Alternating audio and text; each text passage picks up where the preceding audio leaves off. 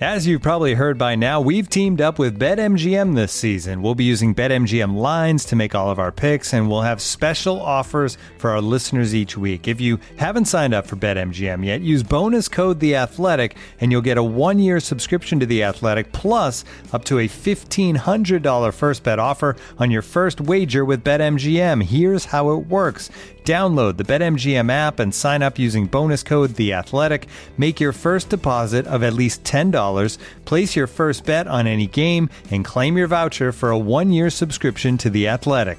See BetMGM.com for terms. U.S. promotional offers not available in D.C., Mississippi, New York, Nevada, Ontario, or Puerto Rico. Gambling problem? Call 1-800-GAMBLER. Available in the U.S. Call 877-8-HOPE-NY or text HOPE-NY 467-369 in New York. Call 1-800-NEXT-STEP in Arizona. 1-800-327-5050 in Massachusetts. 1-800-BETS-OFF in Iowa. 1-800-270-7117 for confidential help in Michigan. 1-800-981-0023 in Puerto Rico. First bet offer for new customers only in partnership with Kansas Crossing Casino and Hotel. Don't forget, if you haven't signed up for BetMGM yet, use bonus code The Athletic, and you'll get a 1-year subscription to The Athletic, plus up to a $1,500 first bet offer on your first wager. And now, two pigeons bemoaning the fact you can stream DirecTV satellite-free. You see this? A family watching baseball on DirecTV with no satellite dish in sight. Let's heckle them. You call that changing the channel? Choke up on the remote, buddy. I hope getting all these games on DirecTV makes up for your mother not pre-chewing your sunflower seeds. DirecTV has the most MLB games. Visit DirecTV.com. Claim based on total games offered on national and regional sports networks with choice package or higher. Availability of RSNs varies by zip code and package. High-speed internet service required. Terms and restrictions apply. In a world of uncertainty, one thing is for sure. Cancer doesn't stop during a global crisis. On Saturday, June 13th, the Leukemia and Lymphoma Society will host a trailblazing event, Big Virtual Climb, sponsored by AbbVie, to support their investment in groundbreaking research to advance blood cancer cures and its first in-class patient education and services, including financial support and clinical trial navigation. Step up to take cancer down by climbing 61 floors or 1,762 steps. Inside or outside, on stairs, on the road, or your treadmill, climb your way. Join us for an opening ceremony and then take on your climb with our heart-pumping playlist. Join us on June 13th from coast to coast as we come together to climb, conquer, and cure. Register at lls.org/bigclimb. That's lls.org/bigclimb.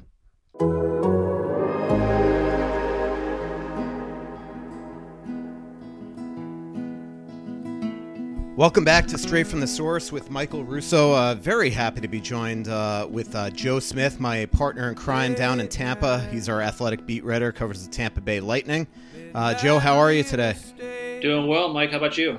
I'm doing great, and really looking forward to this podcast. It's going to be probably a difficult and sometimes complicated discussion, probably uncomfortable at times as well, to talk about race and what's been going on in the world, and especially here in Minnesota. Very happy to invite my guests in right now. My first guest is J.T. Brown, an NCAA champion at University of Minnesota Duluth, 29 years old, 10 years as a pro hockey player, and most recently with his hometown Wild here in Minnesota. Jared Spurgeon, Memorial Cup champ, as I always say, the biggest success story in Wild history. Made his NHL debut on his 21st birthday and basically never left. Now he's 30. He looks like he's 20. And his new 7-year deal kicks in whenever next season begins. And the man who negotiated that contract is Eustace King. He's my next guest, the agent for J.T. Brown, Jared Spurgeon, former Wild players Chris Stewart and Jason Zucker. His partners are Matt Oates and the famous Dean Grillo here in Minnesota, an agent for 15 years and a former NHL executive. And our final guest, Joe, last but certainly not least, one of my favorite people, because in full disclosure, anytime I have an ache, I usually text him. The first black doctor in NHL history, currently the orthopedic surgeon for the Gophers and the Wild, has been a team doctor for basically every team in town, USA Hockey, the Olympics, I think even my mother. Dr. Boyd, Joel Boyd, how are you guys? We're doing well. We're great. Dr. Boyd, I remember many years ago, I think the first time I ever met you, you came up to me because I actually offended you because I think I wrote that the Wild their play one night was as painful as reconstructive surgery. I remember that. And you came up and you were seriously ticked. Yeah. I mean, it's like, first of all, you're comparing, their play to, actually having surgery. I mean, that was kind of a cheap shot, I thought. I mean, after all, my surgery is painless. and Dr. Boyd, a wine and cigar aficionado as well. So welcome everybody. And I did want to talk to you guys. I reached out to Eustace last week, and he suggested actually this type of roundtable. And it's been a very, very, very tough couple weeks here in Minnesota with the death of George Floyd. And JT, you're somebody that has spoken out on this issue for many, many years. It was really touching just watching your social media the last couple of weeks, seeing you go down to some of these peaceful protests, taking your wife, taking your 2 children as well. Can you discuss just what it has been like here in the Twin Cities and what it was like to be part of this last couple of weeks? Yeah, it's been sort of a whirlwind. I mean, the emotions have ranged pretty much all over the board, especially right away when everybody, first saw the video of what happened. And, I think as we went forward and when we were able to go down to, the memorial and also be able to go down to the Capitol where some of the peaceful protesting was going on, you kind of got a good sense of community and community bonding and seeing everybody come together, whether that was cleaning up the streets, putting flowers down at the memorial, or, just everybody exercising their right to protest and doing it peacefully at the Capitol. So I think, right away, obviously there's the anger, the upset, the mourning side, but then, obviously seeing everybody come together, it gives you some sort of, being more optimistic. Do you guys think that, I don't know what it was that seems to have changed the world this time. Maybe it was seeing that just horrible video and 9 minutes of callousness. But do you think that this will change things for good? George Floyd was laid to rest yesterday. And sometimes in these situations, we see things disappear. Do you think that you actually see a turning point coming with this? I can start. I think you have to be optimistic. I think these issues have been brought in the past, and it hasn't been received with as much support. So, in that sense, it's definitely optimistic. At the other side, I think I tweeted the other day saying, when the posts stop and the protests stop, and it's not plastered over social media, or when we kind of get back to our daily routines, are we going to have the same energy? Are we going to have the same focus? So I think that part's yet to be seen. But with the outpour of, support that's been going on, I think, you have to be optimistic that some sort of change will come from it. Eustace, Dr. Boyd, you've seen this many, many times over your years. Police brutality, racial injustice, racial inequality. There have been protests in the before. And they do seem to get quickly forgotten. Do you see a difference here? I'll speak. As you said, there's a vicious cycle, and it repeats itself. We've had for many years where, we've had a death, and then after the death, we've had riots, we've had mourning, and then repeat. The cycle repeats itself. And so, I really believe this time that it's different. There were a lot of people who were able to see in plain day, and I'll use Mark Frazier, the former NHLer who I work with as well, and he coined it in one of the articles he wrote that it was a modern day lynching. Like this happened, it was unacceptable. This won't be tolerated anymore. And you see everyone waking up around not only the United States and all the communities, but across the world. And people are saying, hey, we're looking to just be treated civilly right. There's all these things that people are saying and suggesting across the world now, but specifically you see in Minneapolis. And I believe that, conversations like this, conversations that others are having, you're having people who are not black, people who are white that are standing up and saying that this cannot happen anymore. So you're seeing across the world that people are stepping up, which I believe will ultimately lead to reform and a changing of the system and the environment we've been in to date. Dr. Boyd? Yeah, I think that much of what's been said is true. And I think, what you have assembled here across the table is certainly multi-generational. I was around for the 68 riots. I was about 11 years old, but remember them very vividly.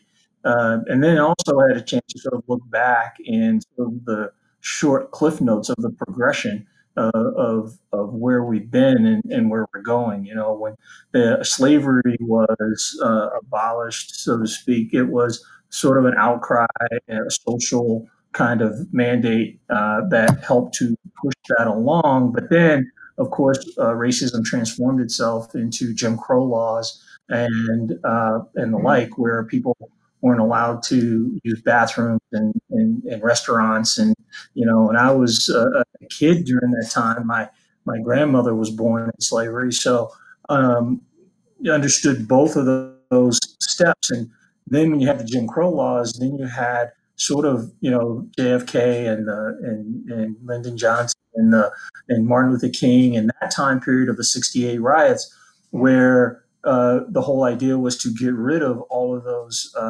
get rid of Jim Crow laws, which they were successful at, but still it was mostly a black cause, and it was African Americans who were doing most of the protesting and most of the rioting. There were some gains, obviously, things like voter rights, came into being. Jim Crow laws were, sort of done away with for the most part. I mean, you're always going to have sections that are a problem. And then as we move towards, where we are today, now we see another social sort of unrest that's actually more related to how times have changed technically with cell phones and things that are now put in the front of everybody's mind and they can plainly see.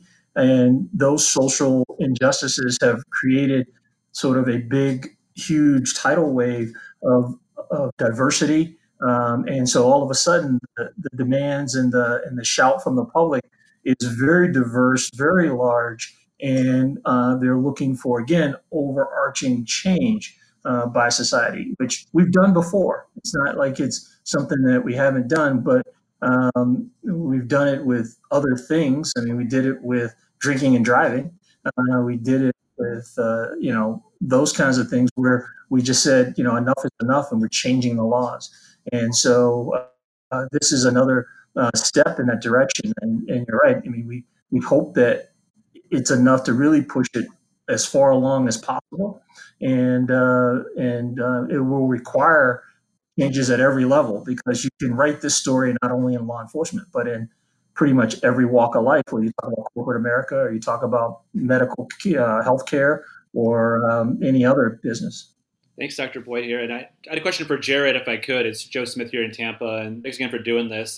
Been a big conversation since this all happened about hockey culture and what players feel comfortable talking about, whether it's social issues or, kind of staying in their lane, so to speak. And you've heard a lot of, white players, black players speak out on this and say, I didn't know what to say at first. I didn't know, if it come out right. And I wonder if your perspective on what it was like for you and where do you think the hockey culture is going now and where it was before in terms of will guys be able to speak out more on these kind of issues and feel comfortable knowing that this silence isn't always the right thing?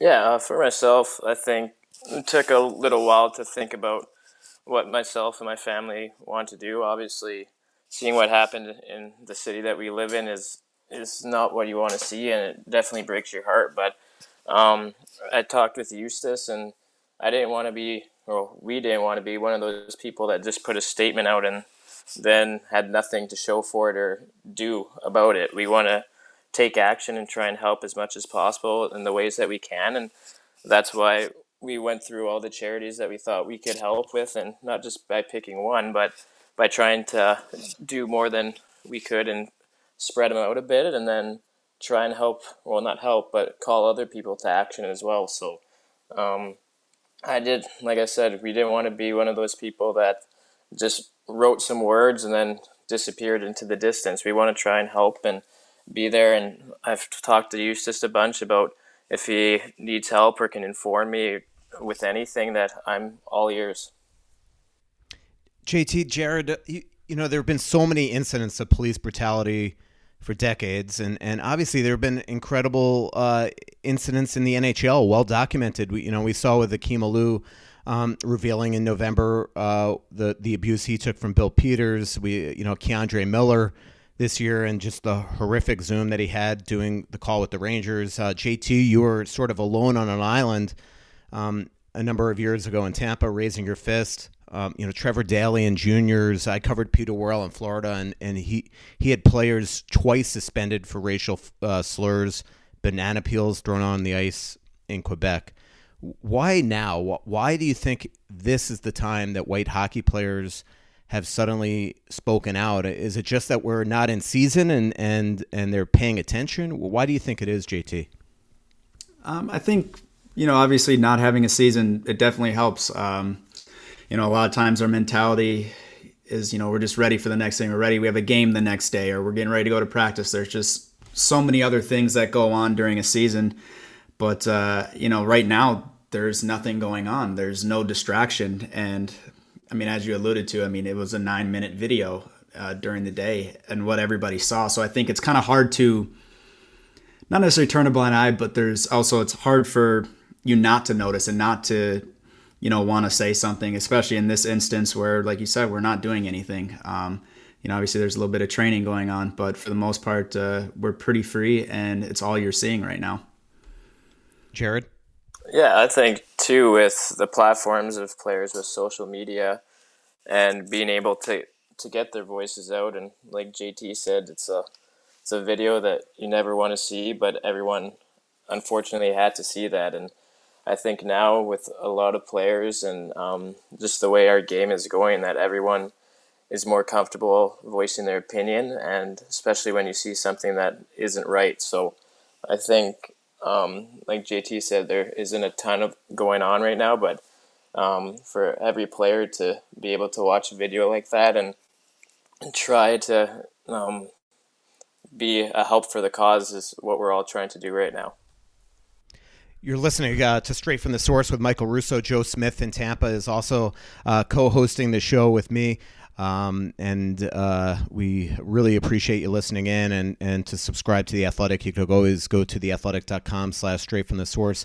JT, I watched the TSN roundtable that you had the other day with Blake Wheeler and Curtis Gabriel and Matt Dumba. And one of the things that really struck me that I know it sounds stupid, but was a real eye-opener for me was when you were talking about the times that you're pulled over and where you keep your driver's license, your insurance card, to make sure that you are putting yourself in the best position to be safe.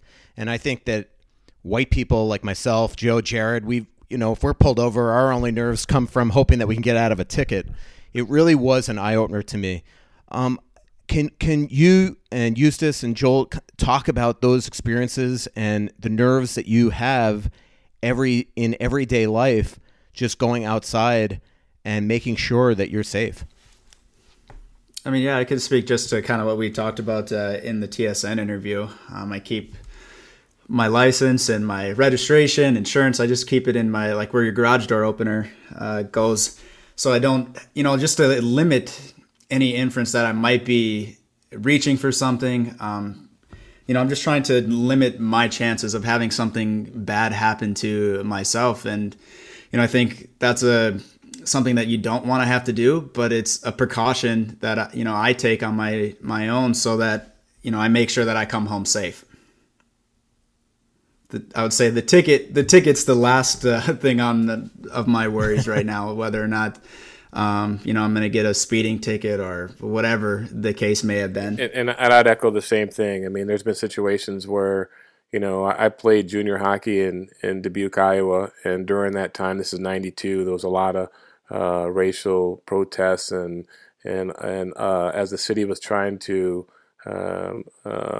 move forward and be in the modern era at the time, the mayor was trying to bring black families into the community to try and help reestablish that it's not just an all-white community, but to integrate it. And there was one time I was pulled over, and I had put my hands out the window to make sure the cop didn't think I was going to do anything because I was young. I was only, 19, 20-year-old kid. And I'd already known at the backdrop a few years ago, Yusuf Hawkins had been killed.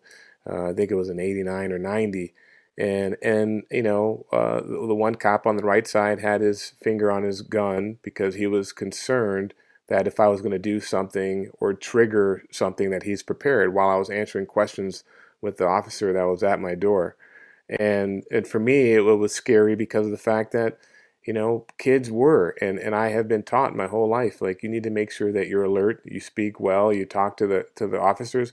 But the same token, I had to go into my glove box, which is on the other side, to try and get my driver's license to be able to display that I did have a legal license and insurance because I was a young man driving a car. And the problem with that whole situation is that I was nervous and scared, and when you're nervous and scared, you do things that you probably wouldn't normally do. Whereas there's others that are around that sit there and say, hey, you know what, at the end of the day, like you said, you're just worried about how big your fine's going to be. And so these are things that, as myself and others, if I go running late at night at the same age, I need to make sure that I am running on the other side of the street so I don't offend someone, or at the time to make sure that someone's not uncomfortable.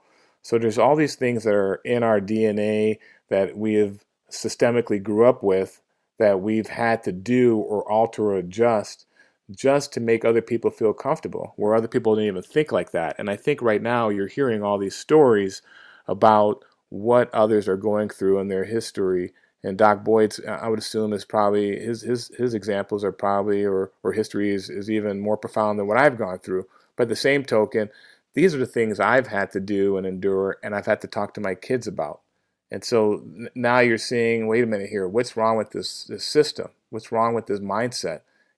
Like some of these things that I'm telling you, people say to me, like, I can't even believe that you would even have to think that way. But it's the reality that we live in.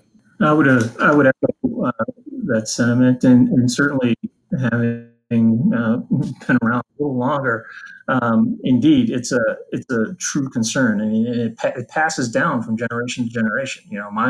My mother, taught me, if I'm driving and I get pulled over, your hands are 10 and 2. Don't move until he requests that you move, or the police officer. And just that fear of that whole setting, and so it's just like JT said. Not once it's ever been an issue about the ticket or the size of the ticket or going to jail for a traffic violation or something. That was never the issue. However, it was always sort of this increased anxiety that happened, when you get pulled over. And it's happened in my adult life, not overly long ago, where you get pulled over, and at the end of the conversation, it's sort of like you're still trying to rationalize exactly why did I get pulled over, and a couple of them don't even end up in tickets, and but they just sort of needed to satisfy some inquiry that they had about the person driving that car, and so it does, still happen, and we still have to educate our children. I educated my children on that fact as well, and the common phrase actually in the community is, driving while black.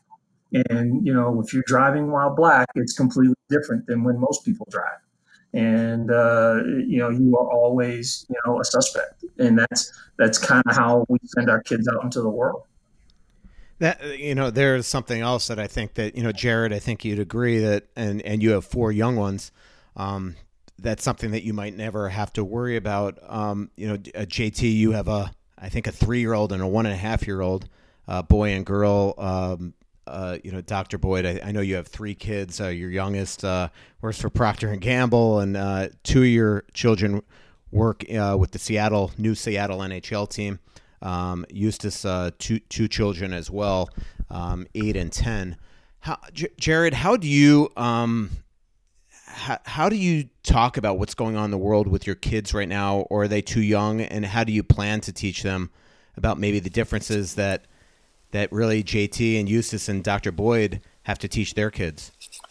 Well, I don't think it's ever an age that's too young to be talking about it. And with our oldest, he's 10, and we try and educate him as much as possible. And for myself and Danielle growing up, we were always taught what I would like to say is the right way, that it doesn't matter the skin color, it's the person inside and the personality that you're judging them on. And for us, it's not like we're hiding it from them. We want them to know what's going on, and we want them to be a part of the change. And me and Eustace have been working together for 10 years, and he came up past year with, or maybe last summer, with his family for a hockey tournament, and we had a game that myself and Zach went to watch, and we didn't force it upon them or anything like that, and to be friends just because we're agents or anything like that, but they went about their day, and all of a sudden they're text messaging each other back and forth. They're trying to be the next JT Brown in Fortnite, and then I told them that JT actually doesn't play that much, but I think it's just the way that we're trying to teach them is the way that we were brought up. And like we said in the start of this, is that we don't want this to all of a sudden fall back into the way it was before, after everything's said and done, when all the media coverage stops. We want them to, when they grow up, be teaching their kids, and also when they're going through their lives, being hopefully the respectful people that we are trying to raise. Eustace, how much do you worry about your children when they leave their house? And JT, can you also talk about maybe some of the things that you might have to teach your kids that maybe your dad had to teach you? For me, it was as everyone here is under anxiety right now, and whether it's the pandemic that we're dealing with, or if you want to call this another pandemic, which is racial inequalities in the U.S. But my wife the other day, my son went running, and he's 10 and a half, almost 11, and Kingston was running, and she teared up because she couldn't see him, and she's like, he's going up the hill, and I'm scared that if something happens, he's only running for a half mile by himself, but what happens, and all these things that she never thought about. And I feel that we're in a great community. The community I live in is Valencia, California, and it was rated in the top 10 safest mid-sized communities in the United States of America. But she was scared because she saw the things that going through and what was happening on the TV, and she sees him by himself, and as a mother, she wants to protect him. And then as a father, what I'm trying to do and my wife have been trying to do, and we're both educated. My wife's a neuropsychologist, I'm an agent. We're both educated people, but is to continue to expose our kids to different information. And we don't want our kids to watch what happened to George Floyd and actually see the straight video, but we also have talked about why have there been protests. And my son the other day wanted to go to a protest, and then the next morning he woke up and said, I don't know if I want to go. I've talked to my friends, and I'm scared. I don't want to go there because everyone says there's rioting and looting and all these things. And I said, well, it's up to you. And then he came back to me, he said, let's go. We went. He had his little sign, and the two little guys, Kingston and Santana, they sat there and they supported the cause, but they also learned that I don't have to be scared. There's people here who are peaceful. There are people who are doing it for the right reasons. And so we're constantly trying to educate. We're trying to expose them, through travel, through different cultures. But at the same token, my son, who's 10 and a half years old, he knows. He's studying Martin Luther King. He's learning in school these things about civil rights and history. And now he's saying, wow, I didn't know that what happened, 30, 40 years ago is still happening today. And for him, his question is, and which is hard for me to answer, is why? And that's where I get put in, and other families get put in these scenarios where, what are you teaching your kids and how are you trying to explain it? Because as a parent, I can't really give them an answer. I don't know why. It just keeps happening. It's a cycle. The cycle keeps repeating itself. I mentioned it earlier in the broadcast. There's a death, there's a riot, there's mourning, and then we repeat the cycle again. Yeah. JT. Yeah, I'd say for myself, my goal is, I brought my kids to a protest. They don't know what's going on. Like you said, at 3 and 1.5. But, I think these are good life lessons for them when they do get older to see and to be able, to continue to educate them on those sort of things. And, as far as teaching them, like kind of like what I was taught, I'm not sure how or why, but I'm going to make sure that I continue to educate them, because I look at it too, like my kids are very, very fair skinned and they could probably pass as white kids. So I'm not sure what type of situations they're going to be in. I mean, Booker has blonde hair and blue eyes. So again, I think the main focus for us is continuing to educate them and making sure, they know their history, they know what's going on, and, sort of things that I went through, that my dad went through, and my grandparents and so on. So, that's our main focus is, just trying to educate them, and so that they, will be a part of the change as well. JT, it's Joe here, and I was with you in the building that night when you raised your fist on the bench there in Sunrise, and I know you thought long and hard about it, talked to a bunch of people, whether it's people at the military, your family and friends, and the team, and I want to see if you could just take a look back and take us through that moment, and the reaction you got from maybe the team and teammates, and I know the public wasn't as supportive as there was so much outpouring of support there is now. People are speaking out. Oh yeah, I mean, I definitely had a lot of reflecting, had time to sort of kind of come up with a plan. I even talked to Eustace quite often, and, going into that situation, and, one thing he stressed to me was, what's your plan after? And I think that's kind of the main focus that, I put into those thoughts and into, me, displaying my support. So I think that was kind of the main focus going forward. But, the team, definitely, I told the ownership, told the staff what I was going to do prior, and they definitely respected my right to do so, and the courage that it took to kind of take a stand. And I was going to add in, this is Eustace, I was going to add, when JT talked about what was he going to do after, one of the things that we talked about is that, hey, we're in Tampa, and could we have a national impact? Yes, because everyone in hockey is going to see this, but the key thing we talked about after is JT now was able to sit at the table. He sat at the table with, the mayor. He sat at the table with the chief of police, with all the key stakeholders in that community and city, and was able to communicate what his concerns were, and there were actionable steps that came out of that. And that's kind of what we're talking about now. You see these different groups. The NHL is going to have, a diversity inclusion committee. You see that there is going to be a formation of the Hockey Diversity Alliance, and the whole premise is that what is the next step? What are we going to do to be able to move forward and put actionable steps that can change and impact the future generations? So what JT did, what was so brave, he was by himself, and that's a hard thing to do. And other guys like Kaepernick have been by themselves, but now there's this huge group of individuals and this groundswell of people that want to help, that want to do something. And what we have to do is figure out how are we going to do it? What are we going to do? What are the steps? And then evaluate. Did they work? Okay. And then reevaluate. And it's no different than if you have a navigation in your car. You have to keep recalculating until you find the right direction. JT, do you feel that the league, that things are going to change from that standpoint? I remember when you did that, reading from afar, and, even, the silence was loud.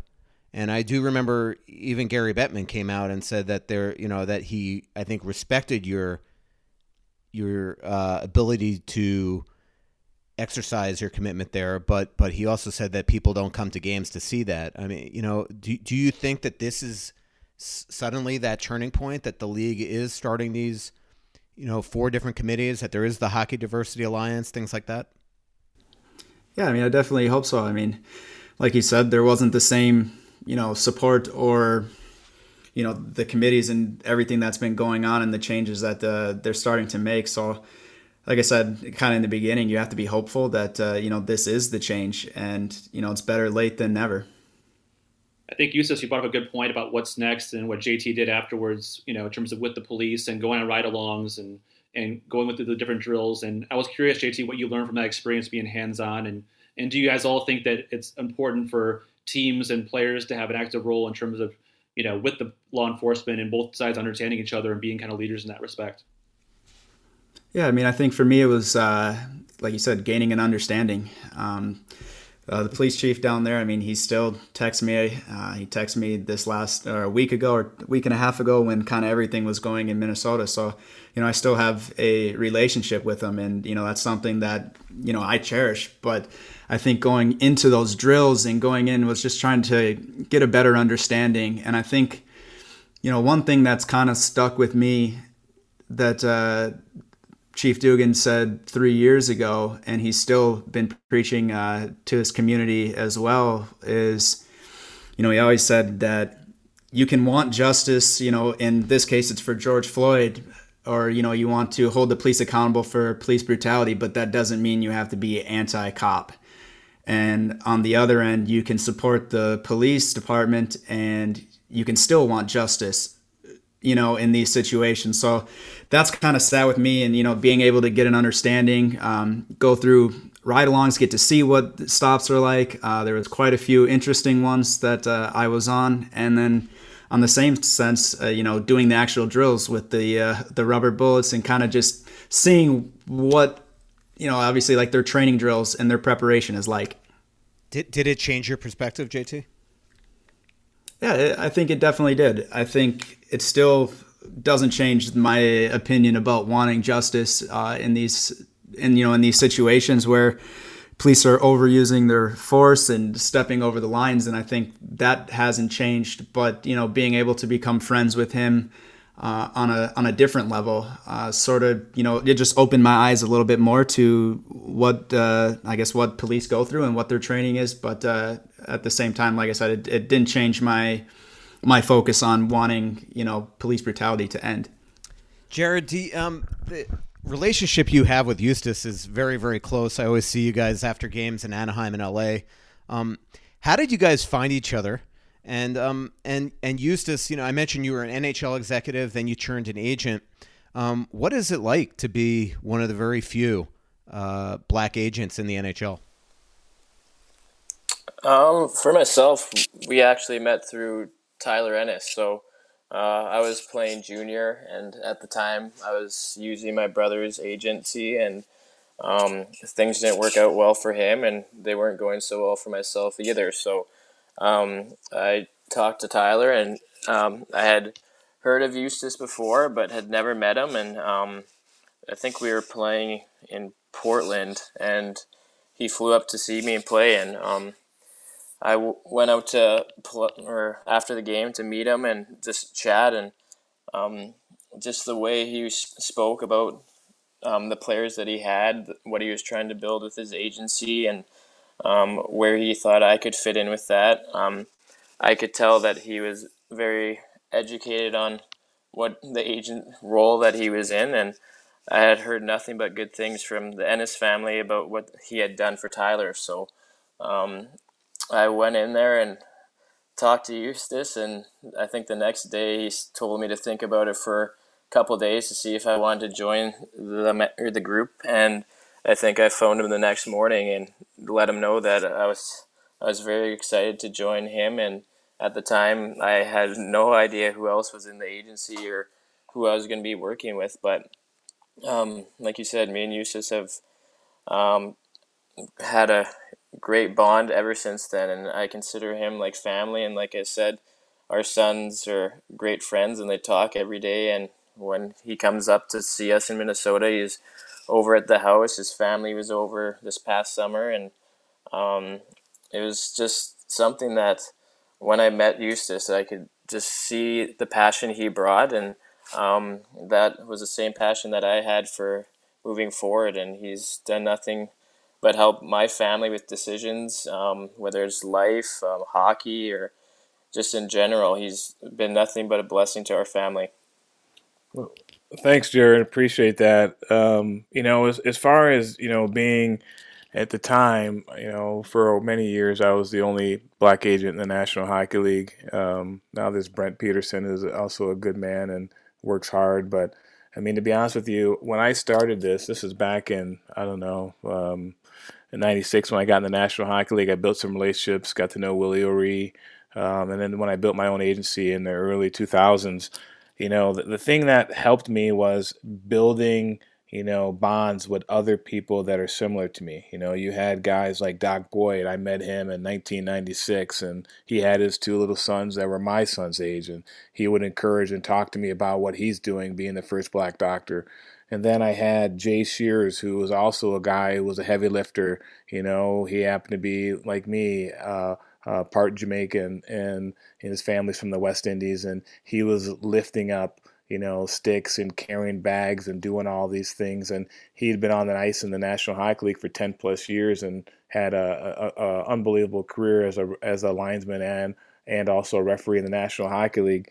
There was Brian McBride, who was the one who started the whole thing, who created the Hockey is for Everyone program back in the mid 90s, and has been a champion. And him and I have done some unbelievable things over the years, who's been a mentor and a friend to help me through this.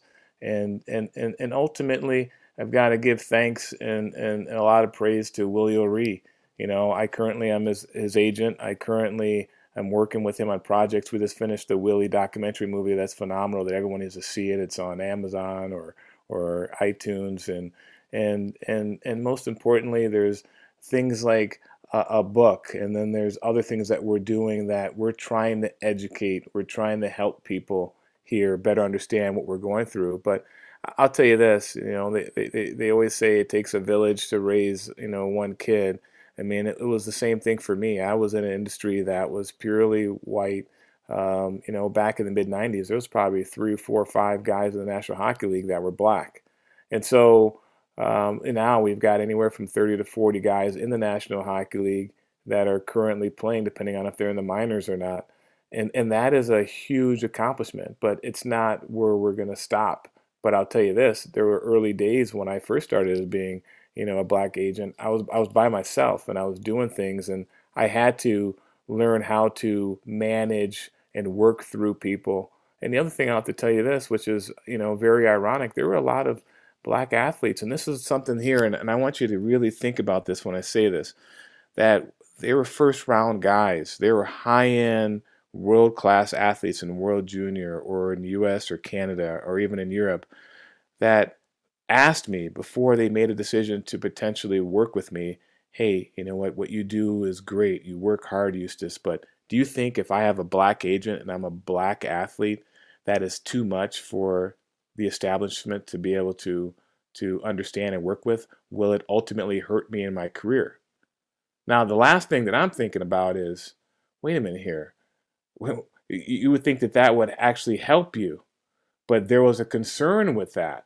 And so I was not only dealing with being the only black agent and also dealing with a predominantly white sport, but I also had people who of color that were black. They were good athletes that I was qualified. I did all these things right. I had experience at the National Hockey League. I had a lot of deep-rooted relationships from the commissioner to Bill Daly to whoever else you want to name in the league, and I had a good track record. But that concern was still there. And so that's where we come now 15, 20 years later, and we see what's happening, and then the question is, how far have we come? So being a pioneer and being at the front of it was definitely challenging, and I wouldn't have been able to do it without the guys that I mentioned. Right. And Dr. Boyd, similarly, being a pioneer, I mean, you've been a doctor for decades. As I've mentioned, you've worked for every team in town. You've worked Olympics, but you became the first NHL black doctor many, many years ago. How prideful is that? And then to see your children go, and your daughter's an executive with the Seattle franchise. Your son is one of 2 people working in the diversity inclusion department with that franchise as well. Just the pride there. Yeah, it's overwhelming. I can remember, back, starting in my practice, and my first trip to the USOC training center. It was in '95, I believe, and a gentleman there, Lou Varro, was one of the first people I met, and Lou was very much was dedicated to really getting more people of color into hockey across the board, and black, Hispanic, whatever, just the diversity. He wanted to see hockey really grow. And I remember Lou was the one who introduced me to Bryant McBride, as Hughes just mentioned. And he also looked at me and he said, USA Hockey needs you. Hockey needs you. And that line kind of stuck with me for the rest of my life. And ultimately, I was able to do a lot of work with USA Hockey, including the Olympics in '98. And along the way, I was so focused on doing a good job. I'm sure, and you could feel it sometimes. It was that sentiment of, an injured player is like, well, what do you know about hockey, kind of a thing. And even though I didn't play growing up, and it was interesting because my response was I always felt like, if you were a roofer and you fell off and broke your leg, when you went to the ER, you didn't ask the ER doc, what does he know about roofing? So it was you had to, I had to stay in my lane and do what I do best. And I thought that I could do that. And so it transformed itself into, becoming the head team physician for the Minnesota Wild. And in the year 2000, when they started, I had a fair amount of support with that. And as Hughes just mentioned, our relationship started at the NHL and with the diversity hockey program. And I would take my kids to all those events, as many as I could, and include them. And they loved going. So they did have an experience to see other minorities could participate in hockey, and it just fueled their desire to continue to play and be involved in hockey. So, so our conversations now, I just wanted to sort of circle back to, the conversations that you have with your kids. Like my conversation with my kids now is very different than, obviously if they were 12 or 10 or that kind of thing. My conversation now, as they are young adults, is about, what can they do? And a lot of the things that JT and Jared, they're into those same kinds of things. And I think those are extremely important.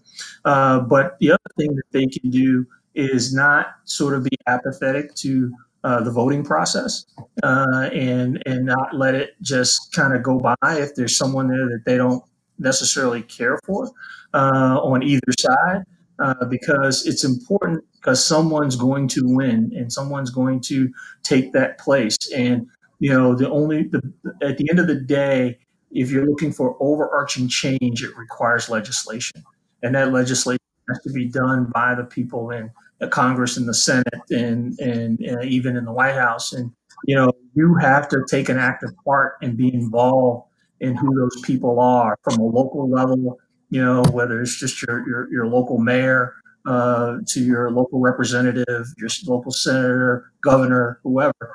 You have to take an active role and be involved in, helping to make that choice, and in order to push that legislation forward. So I think that those are the kinds of conversations I have with my children now, compared to, the ones because I had all those ones that we talked about already. Dr. Boyd, you mentioned the McBride and the diversity task force. I think both you and USIS were part of that organization, that movement. What kind of things were you able to accomplish with that diversity task force, and maybe some challenges you guys faced along the way in terms of getting more people involved? Well, USIS probably has more stories than I have, but I certainly remember, I think that it was extremely prideful to go to an all-star game and have an event that was dedicated to the involvement and inclusion of both underprivileged and minority kids, and treat them like NHL players and NHL all-stars.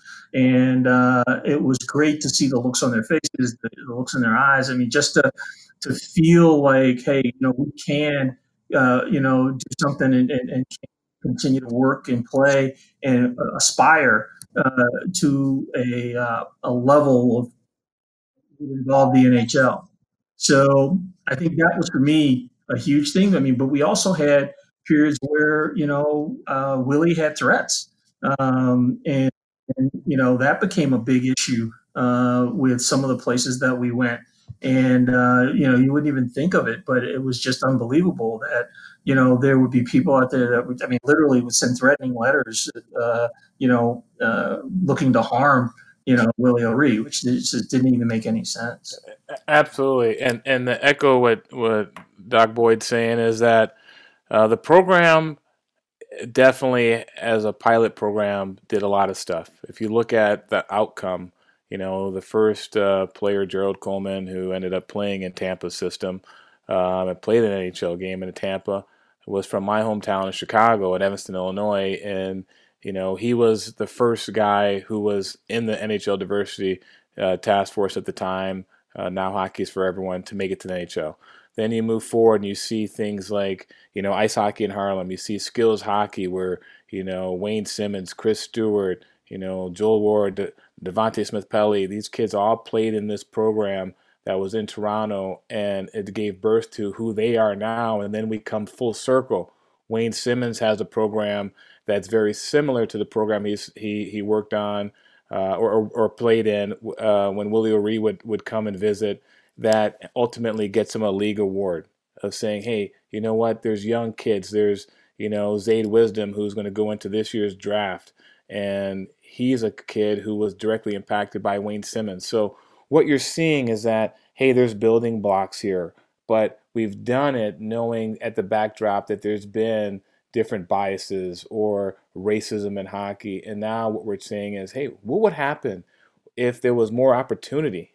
More opportunities, right now there's been lost opportunities that people have not been able to gather back, whether it's myself or whether it's other players.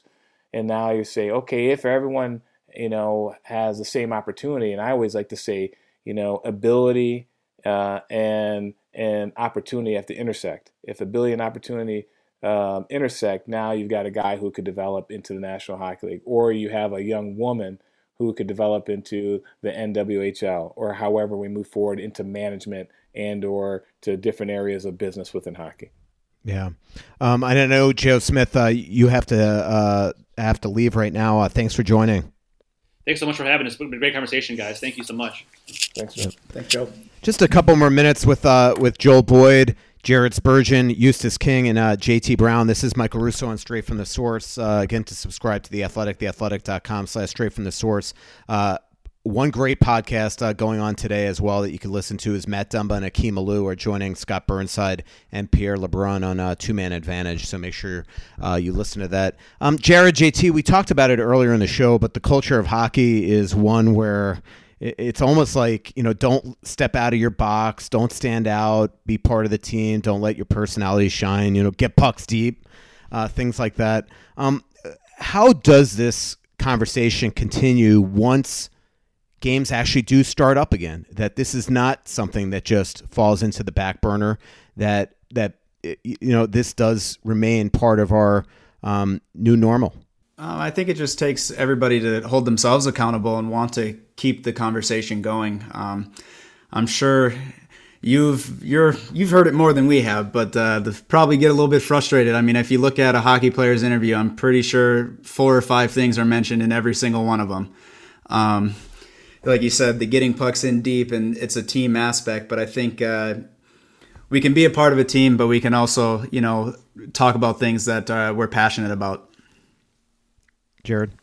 Yeah, I think, like JT said, that if it's uncomfortable and people are uncomfortable with it, the only way to get over that is to keep talking about it. And hopefully now with people speaking out and more than just one person, like we talked about when JT was doing it years past when he was all by himself, that there's more people that are speaking out about it, and we can continue to do that, and there isn't a backlash about what you're going to speak, that you can speak your mind and that everyone's supporting it. And I think at the time there's people, like Eustace has said, for different things that I'm not sure if you're scared about what you're saying and the backlash you're going to get, but I think you can't be doing that anymore. You have to voice your opinion and, like we've all been saying, be a part of that change.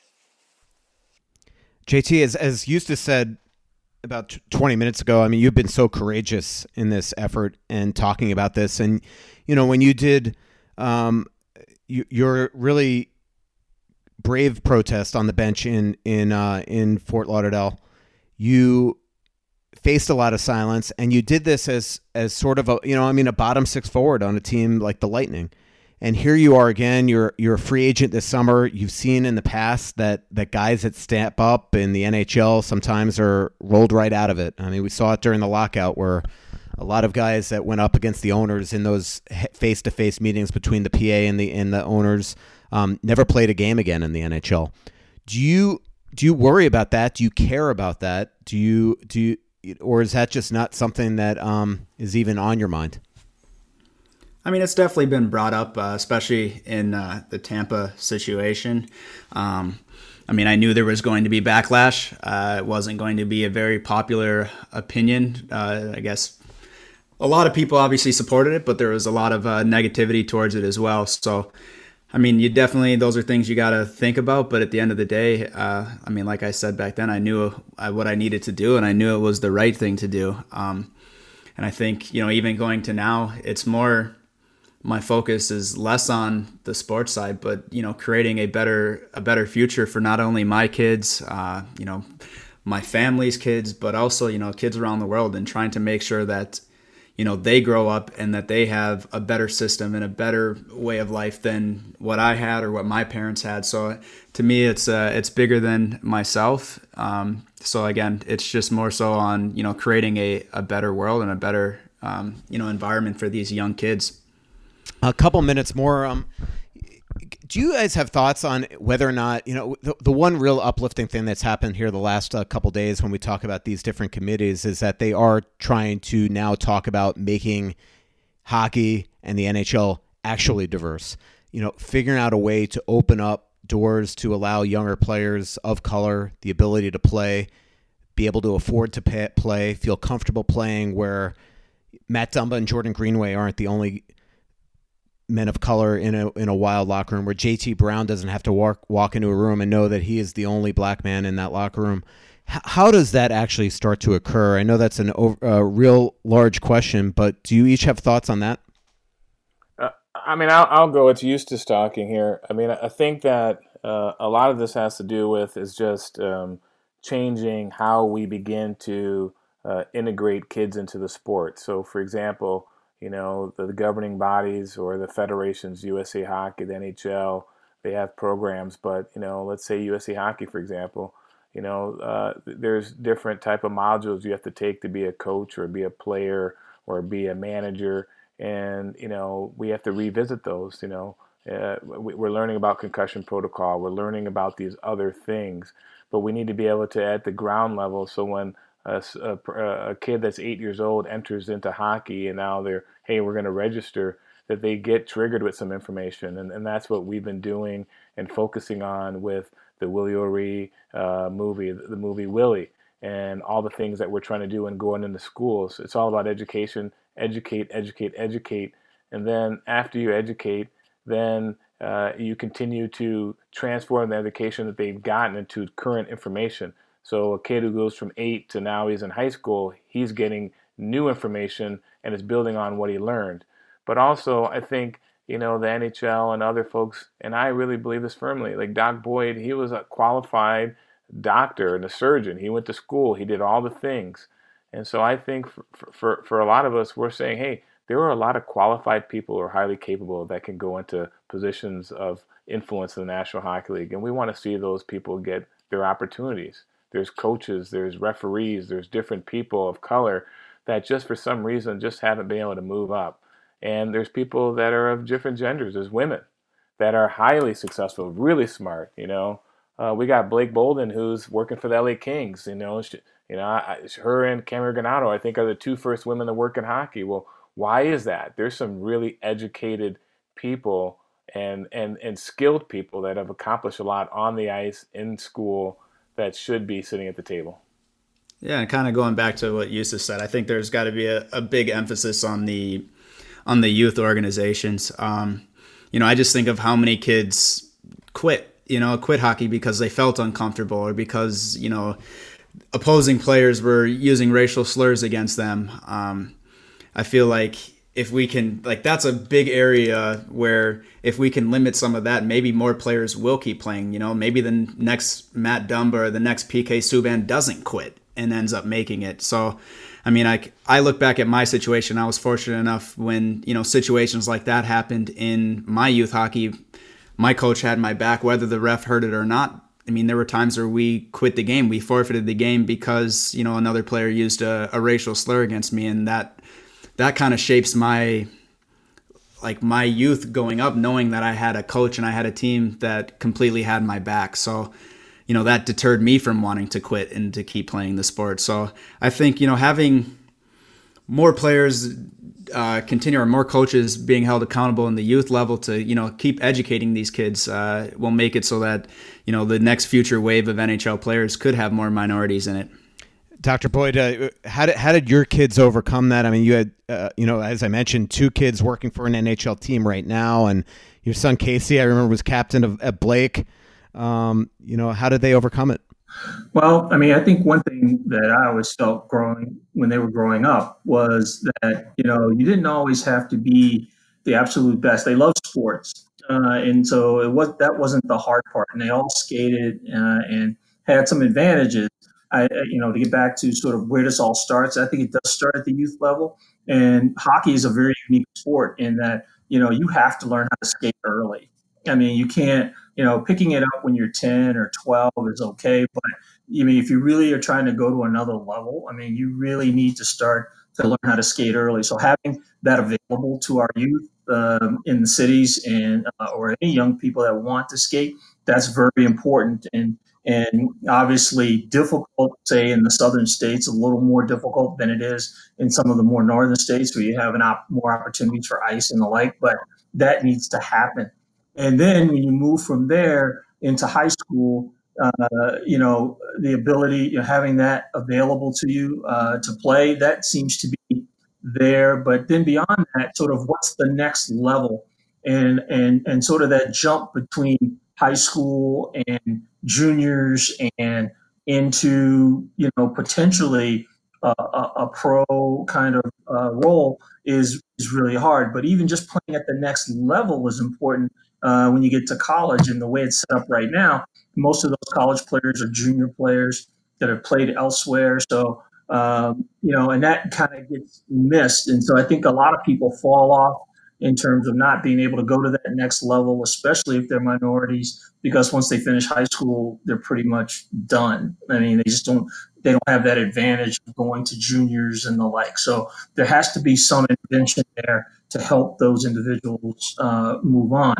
But beyond that, even just in terms of hockey in general, whether it's GM, coach, whatever, I mean, I always felt that you don't have to be the best football player, but you can always try to be the smartest football player. You can always try to be the smartest hockey player.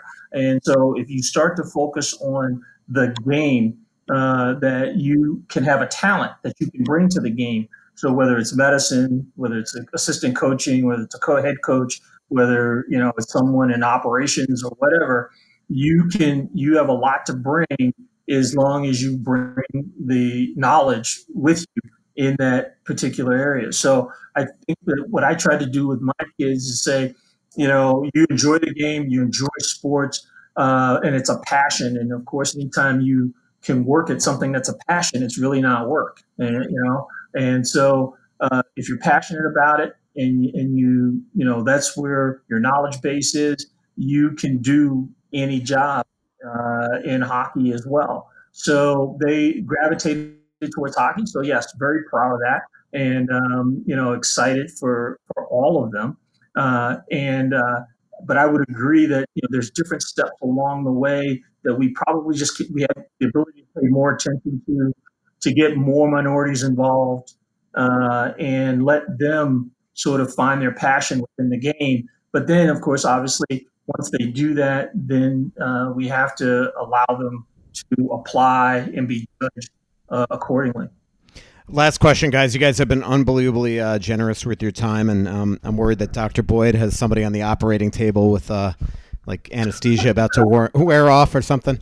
You know, let's bring this back to where we started. You know, George Floyd was laid to rest yesterday.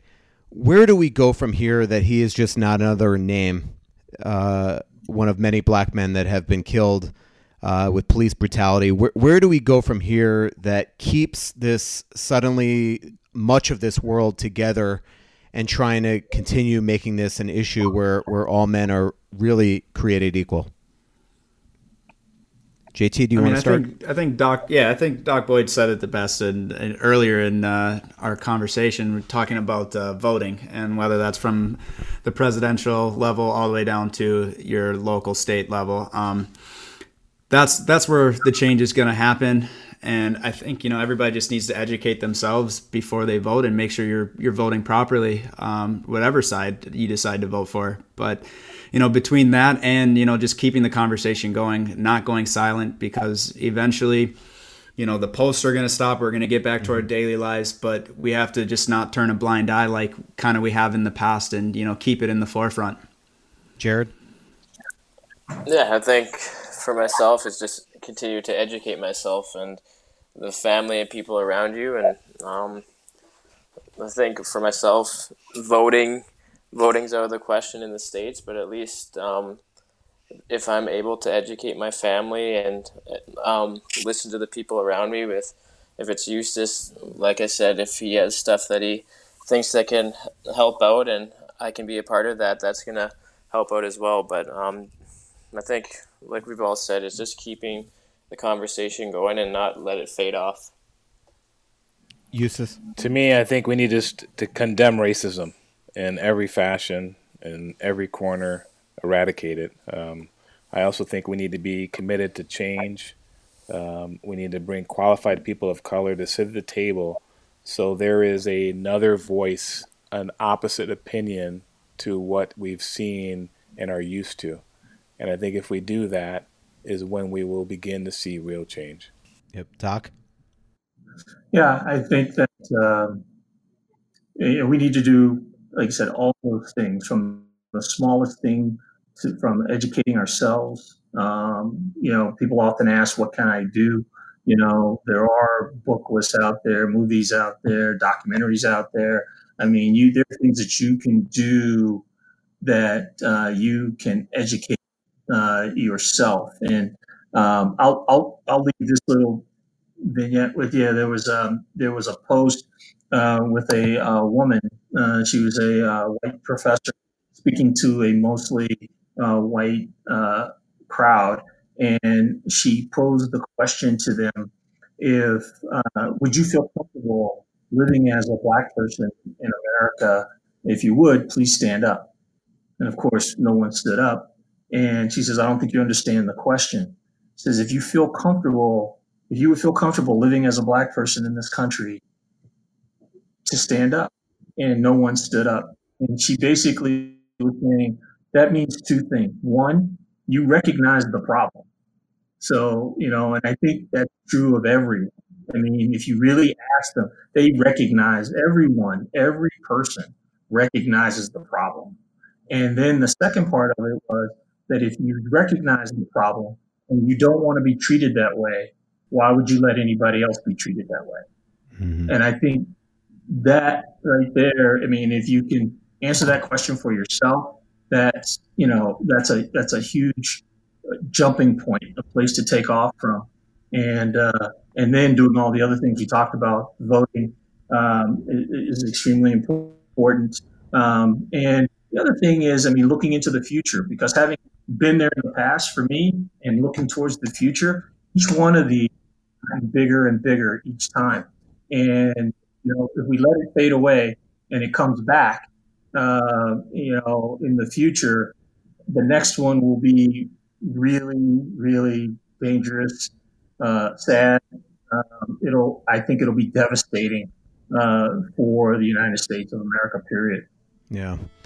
Well, hopefully better days ahead here, and that none of us really forget really what happened here the last couple of weeks, both in the United States, but in particular here in Minnesota, because I think it was shocking for a lot of us to watch that. And, I really appreciate all four of you coming on here, Joel Boyd, Eustace King, JT Brown, and Jared Spurgeon, for having this conversation. It's not always an easy conversation, but hopefully people listening learn something today.